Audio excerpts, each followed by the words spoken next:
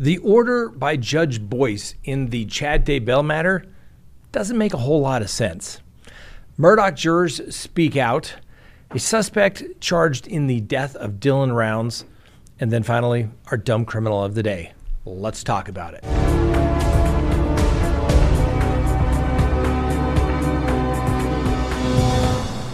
Good day, everyone. My name is Scott Reich, and this is Crime Talk. Thanks for joining us. You know the drill. Subscribe if you haven't. Like if you do. Leave me a comment below. Hit that little bell for notifications. And remember, you can listen to us anytime on any of your favorite podcasting apps. Let's support the people that support Crime Talk. Go to crimetalksearch.com. Sign up for that backroom subscription service today. All right. When you have that subscription, which you can cancel at any time, you can search anyone here in the United States and you will get a report literally generated while you wait. It's going to have information as to whether somebody has a criminal history. Are they on a sex offender registry? Do they have liens and judgments against them? Are they married? Are they divorced? Have they been telling you the truth? Go to crimetalksearch.com and check them out. All right, let's go ahead and open the record, and we're going to start the docket for March 6th, 2023.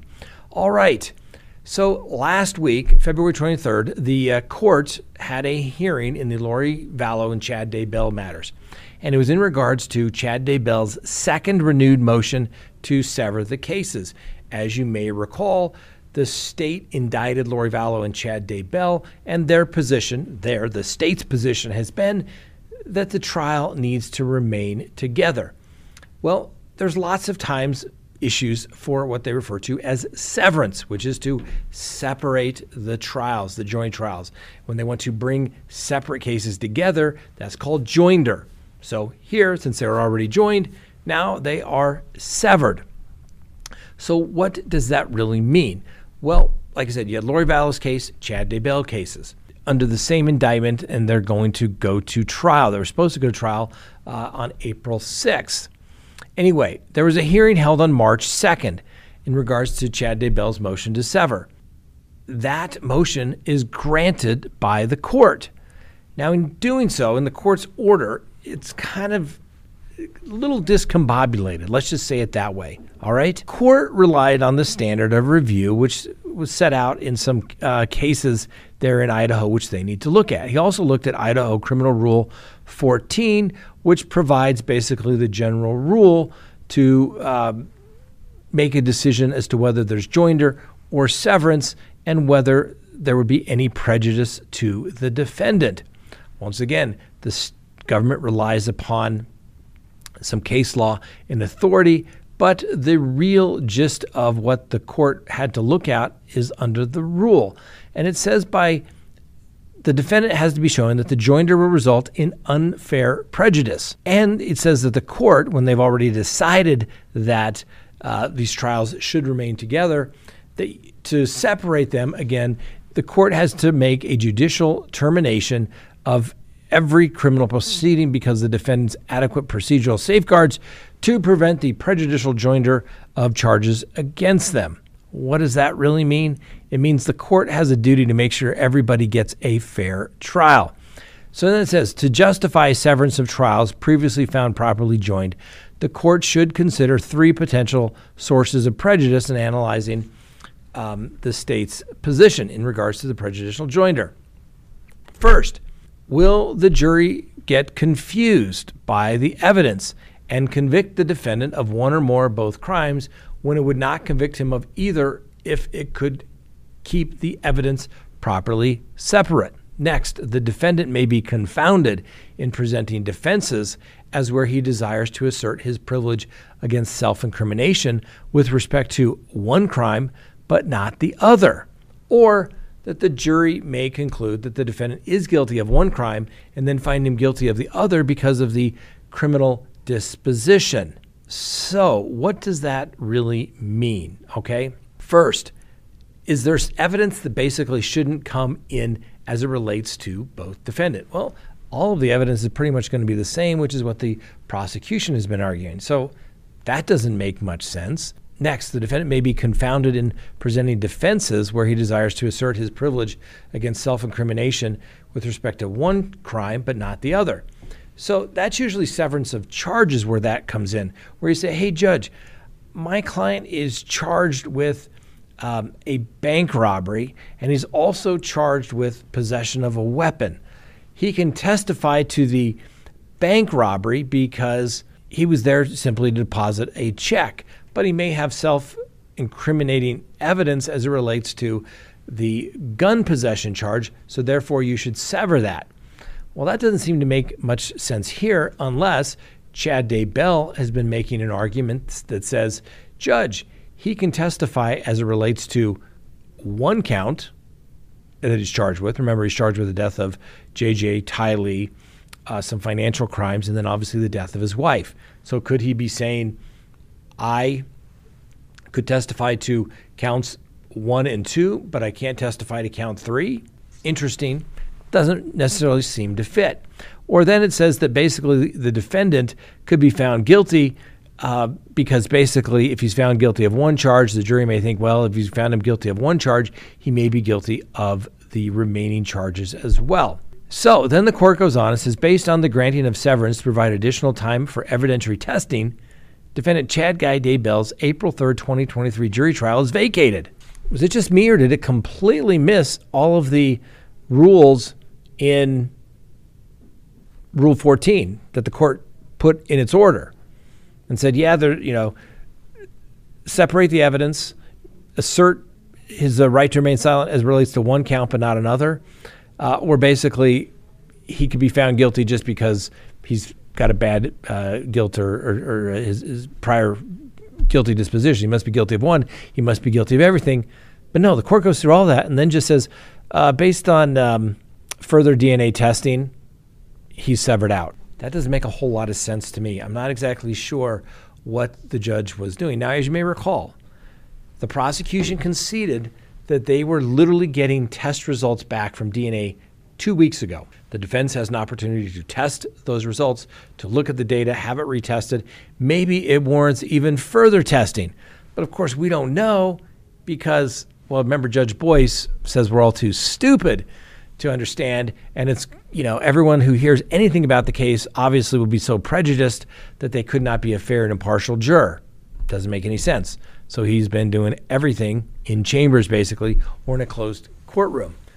That's why the ruling doesn't make sense. He issues a generic order, but it doesn't explain actually what he did. As you remember, Mr. Pryor, Chad Daybell's attorney, said they needed more time, that he wasn't going to be effective, hadn't started anything. The court denied all of those. But then I said, remember, the court has to balance the interests of the defendant's right to a fair trial and effective representation against that of a speedy trial. Lori Vallow hasn't been willing to waive speedy trial. Therefore, she has to go.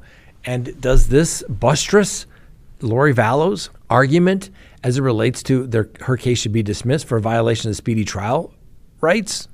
Possibly. Don't think Judge Boyce is going to change his mind on that. I mean, he did change his mind on this. I'm a little surprised. But I think it grants credence to the motion to dismiss based upon the violation of her speedy trial rights, because all the court had to do was give her her day in court, even though the prosecution and the court said, no, we're going to do these trials together.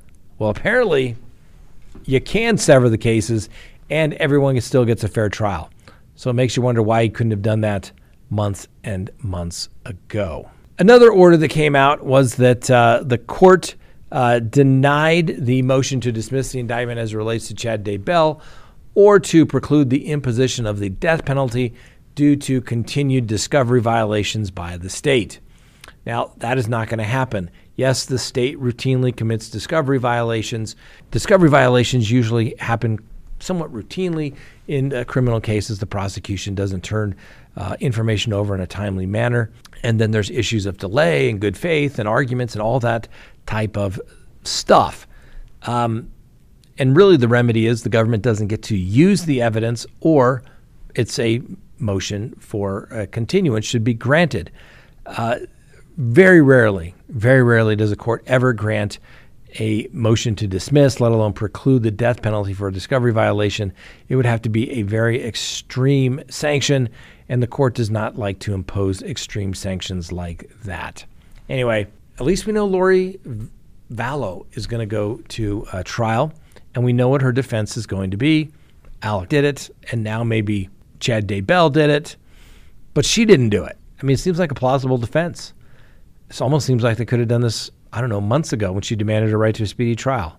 And don't get me wrong, no fan of Lori Vallow or Chad Daybell, but the Constitution has to be respected, no matter how heinous of a crime that people have committed.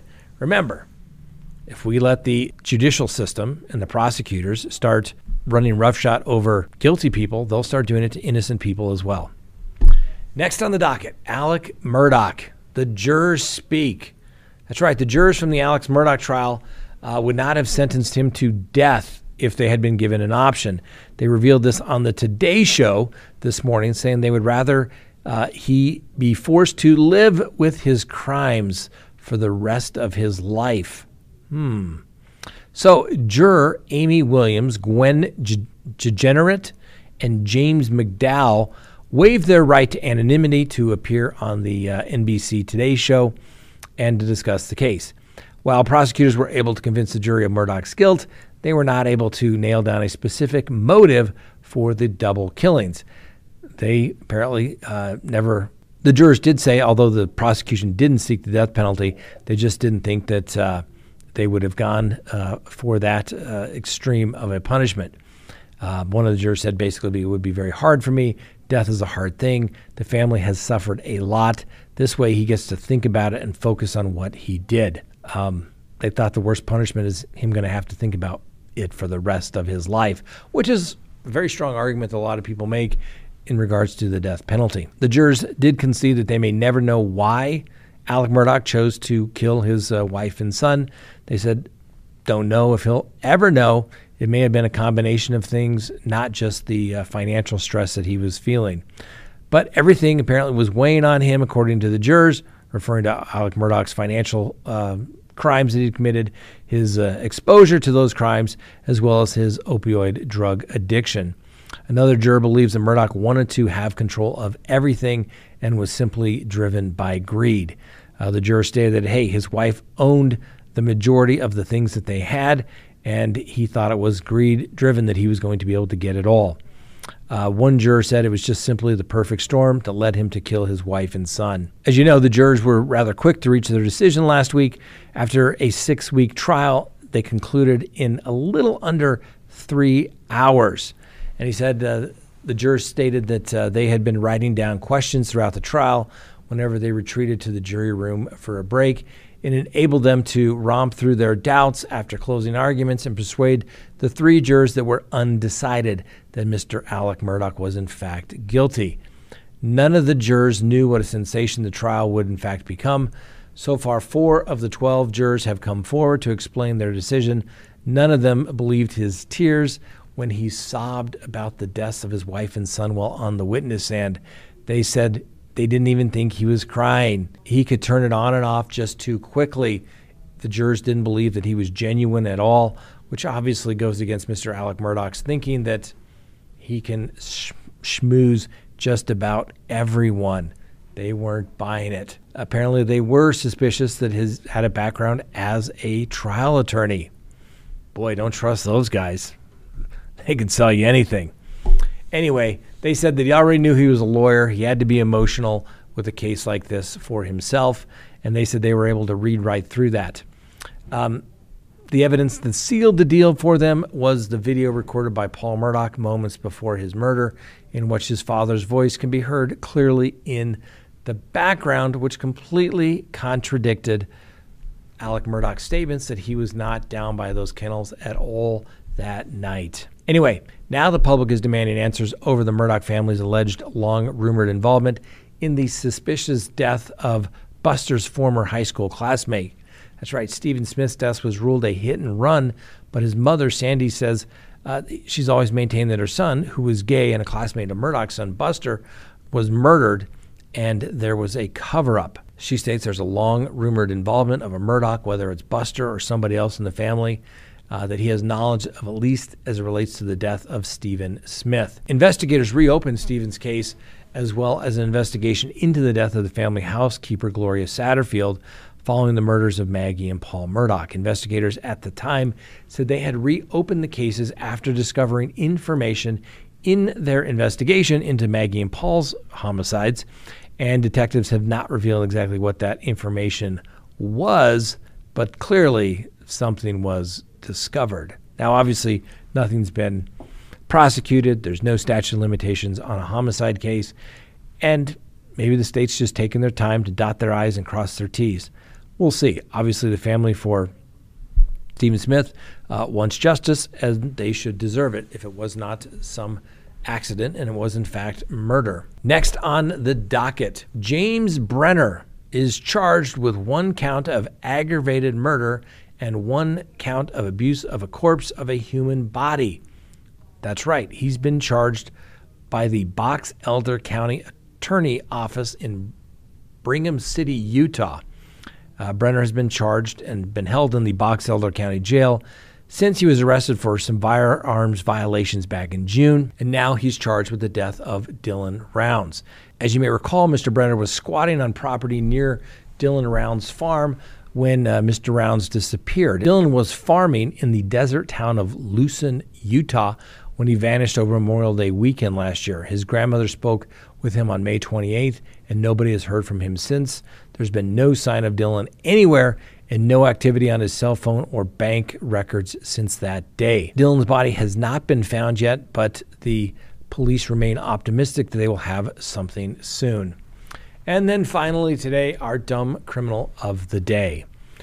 A Georgia woman was arrested after police said that she crashed her SUV into a Popeyes. Why, you may ask, Scott? Why would a woman drive her SUV into a Popeyes? Well, it's obvious, isn't it? She didn't get her biscuits in her order. What is a rational person to do? So apparently the deputies of the Richmond County Sheriff's Office arrived on scene to the fast food chicken restaurant on February 18th for a call about an accident of some type.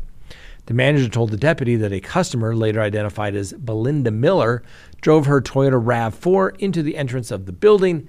This was after she became upset that her order didn't have any biscuits. Witnesses told investigators that she was waiting in line inside the Popeyes when Miller allegedly told her, "You better hurry up and get her order because she is coming back in there." The managers also told the deputies that before the incident, Miss Miller had threatened her staff, then drove away. A few minutes later, Miller called the Popeyes and said she was already on papers and would drive her vehicle into the building. The manager stated that before any of this happened, she had corrected the mistake and gave Miss Miller her biscuits, but states that Miller was still not happy, according to the police reports. The police say that they then found Miller's SUV at her home, and front end was damaged after she drove away from smashing it into the restaurant. Well, Miss Miller's been arrested for aggravated assault and criminal damage to property. Okay, Miss Miller, you take the cake, or should I say the biscuit, for one of the dumbest criminals I've ever reported upon. Okay? First, food violence. Really? Who does this over food violence, let alone biscuits from Popeyes? Don't get me wrong, they're good. You want your order. You paid for it. I get it. But when the manager says he gave them to you and you didn't recognize it, and so when you say you're on paper, that means you're either on probation or parole, and you're going to take action. And so you destroy your own car to show them that you didn't get your biscuits. You really showed them, didn't you, Miss Miller? Yeah. And then on top of that, you get arrested for aggravated assault. Yeah, you're going to be on paper a little longer after you go to the Department of Corrections. Miss Miller, you are dumb. Sometimes people just make dumb mistakes, but you're just dumb. For biscuits, wrecking your own car, and getting yourself arrested. I know some people get offended by the word dumb, but you're dumb. That's all we have for you today. Couldn't get through anything else after being shocked by the dumbness of Miss Miller. Anyway, thanks for watching. We'll see you next time on Crime Talk.